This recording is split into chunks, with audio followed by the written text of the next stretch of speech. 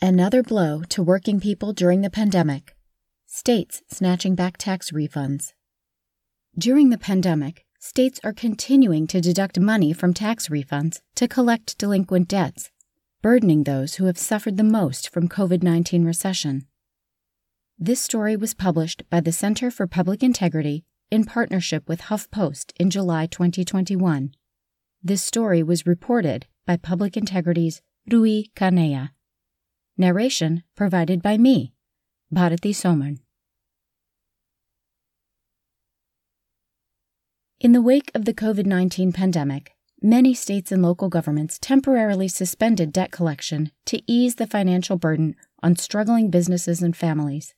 But one little-known practice has continued mostly unabated: deducting money from tax refunds to collect delinquent debts. In virtually all states that levy a personal income tax, this practice, known as the garnishments, has been deployed on thousands of tax refunds, along with lottery winnings and stimulus checks, among others, during the pandemic-driven recession. Last year, 7 of the most populous states in the country, California, Georgia, Illinois, Michigan, North Carolina, Ohio, and Pennsylvania, collected more than $728 million combined from state tax refunds, according to garnishment data obtained by the Center for Public Integrity. Michigan, which collected $136.5 million in 2020, had the highest garnishment rate of $13,546 per thousand residents, followed by Ohio, which collected $10,161 per thousand residents. In 3 states, Michigan, North Carolina, and Ohio, more state tax refunds were garnished last year than in 2019, a public integrity analysis shows. And the garnishments appear to have been hitting the poor and people of color the hardest, trapping them deeper in the cycle of debt. A case in point: in 2020, the Illinois State Comptroller's Office collected nearly $11.5 million from state tax refunds from Chicago residents at the request of the city. A public integrity analysis of Census and Illinois tax refund data found that the garnishment rate was higher in zip codes with higher Black populations or more people living below the poverty threshold. The garnishments take a huge toll on marginalized communities, said Shama Mounzer, Executive Director of Integration at the Wayne Metropolitan Community Action Agency, a Detroit-based nonprofit that serves low and moderate-income residents with financial needs. They look forward to their tax refunds every single year and already have plans for how to use them, Mounzer said about many of Wayne Metro's clients. When they see the garnishments, it's a big hit for them. Given its regressive impacts, the garnishments should be stopped, said Joanna Weiss, co-director of the Fines and Fees Justice Center, a New York-based nonprofit that calls for monetary sanctions reform in the criminal justice system. In the face of the pandemic, trying to collect money now from people when this is the exact same population that has been harmed both in terms of COVID-19 and the economic crisis is not just cruel, but impossible, Weiss said. There simply is no more money. Struggling to make ends meet. Across the country, many states, local governments, and courts have long turned to the fee and fine system as a handy revenue source that can help fill budget gaps, even in lean times. But studies have shown that fees and fines disproportionately strain the lives of people in marginalized communities, even leading to the suspension of their driver's licenses for non-payment. Still, the trend has accelerated, especially in the aftermath of the subprime mortgage crisis in 2008. In the process, the garnishment of tax refunds has emerged as one of the most reliable ways to collect delinquent debts. The bulk of the debts collected by the garnishments are owed to the states and, in some cases, to local governments and courts, ranging from unpaid taxes, child support obligations, and overpayments of unemployment benefits, to parking tickets, traffic fines, and other court-related fees and fines. With the court's approval, private parties can also have tax refunds garnished on their behalf. In Michigan, the garnishment of tax refunds has proven so popular and effective that a local court official has even created a step-by-step guide to help others request it from the state's Treasury Department. But the pandemic prompted officials in 2 states to rethink the whole idea.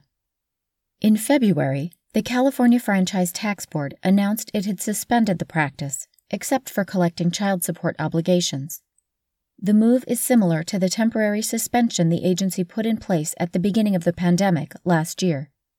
The ongoing public health emergency continues to have severe economic impact on many Californians, State Controller Betty Yee said in a statement announcing the suspension, which lasts through July 31st. We hope this suspension will offer additional relief for taxpayers.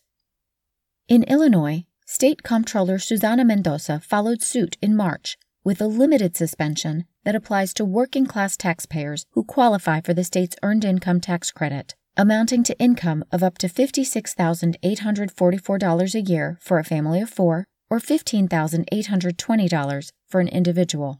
The suspension, which lasts until the end of this year, came after months of lobbying by local advocates and stories by the Chicago Reporter and Type Investigations that examined the garnishment's impacts in Illinois. In announcing her decision, Mendoza noted the disproportionate impacts the garnishments have on the poor. Although families qualifying for the state Earned Income Tax Credit are only about 15% of the state population, they account for 36% of the money withheld from income tax refunds, she said in a statement. So yes, these fines and fees hit them harder. According to Mendoza's office, the suspension would spare some 41,000 households an estimated $15 million this year. Local advocates see this suspension as something to build on. My initial reaction was, this is a great place to start. And I emphasize start because it's just a start, said Rose Grillier, co-president emeritus of PowerPack Illinois, a membership group organized by Community Organizing and Family Issues, a Chicago-based nonprofit that has spearheaded the efforts to reform the fee and fine system in Illinois. Our drive now is to make this permanent, Grillier said. The whole premise of this work is to not build municipalities' budgets on the backs of people who are already struggling, particularly the poor or people in financially challenged communities. Advocates in other states are pushing for a similar suspension, but some see it as an uphill battle at a time when COVID-19 infection rates are down and the economy shows signs of recovery. But Mounzer of Wayne Metro said many people are still as desperate as ever for help. I do not see a decrease in needs. It's an increase in needs for every program we're running here, she said. We have a long list of applicants waiting to be processed every day. I'm talking about thousands of applications just for rental assistance. Lorraine Brown, co-managing attorney at the Michigan Poverty Law Program, said many of her clients are expecting tax refunds to help with their rent or mortgage. Those needs are probably even greater because what we're now facing is the accumulation of debts, said Brown, who lobbied state officials, albeit unsuccessfully, to prevent stimulus checks from being garnished in Michigan. We have so many people who are behind in rent in our eviction diversion program. It's unbelievable.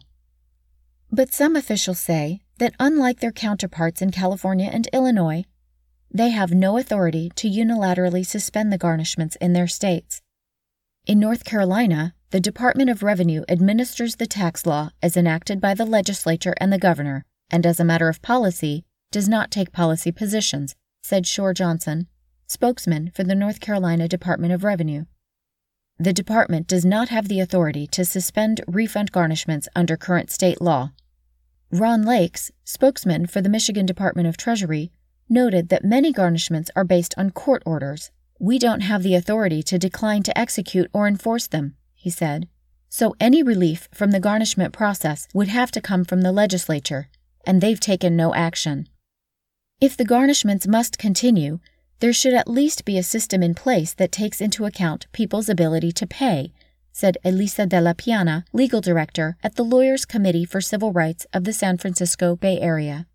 With wage garnishments, at least here in California, there are some protections that people can get. Their money won't be taken out of their wages if they need the money for basic life necessities, for housing, for food, or for a family, de la Piana said. But that inquiry is wholly absent from tax refund intercepts, which is a significant problem. Weiss of the Fines and Fees Justice Center wants to see alternatives to fines and fees, particularly in the criminal justice context, to reduce the debt burden. Community service, for instance, could be imposed in lieu of fines, she said. We have so many people who cannot afford these fines and fees that we have to do more and more draconian things to try to collect money from people who don't have any, Weiss said. That makes no sense. We should be ending any collection practices that are causing more harm than good.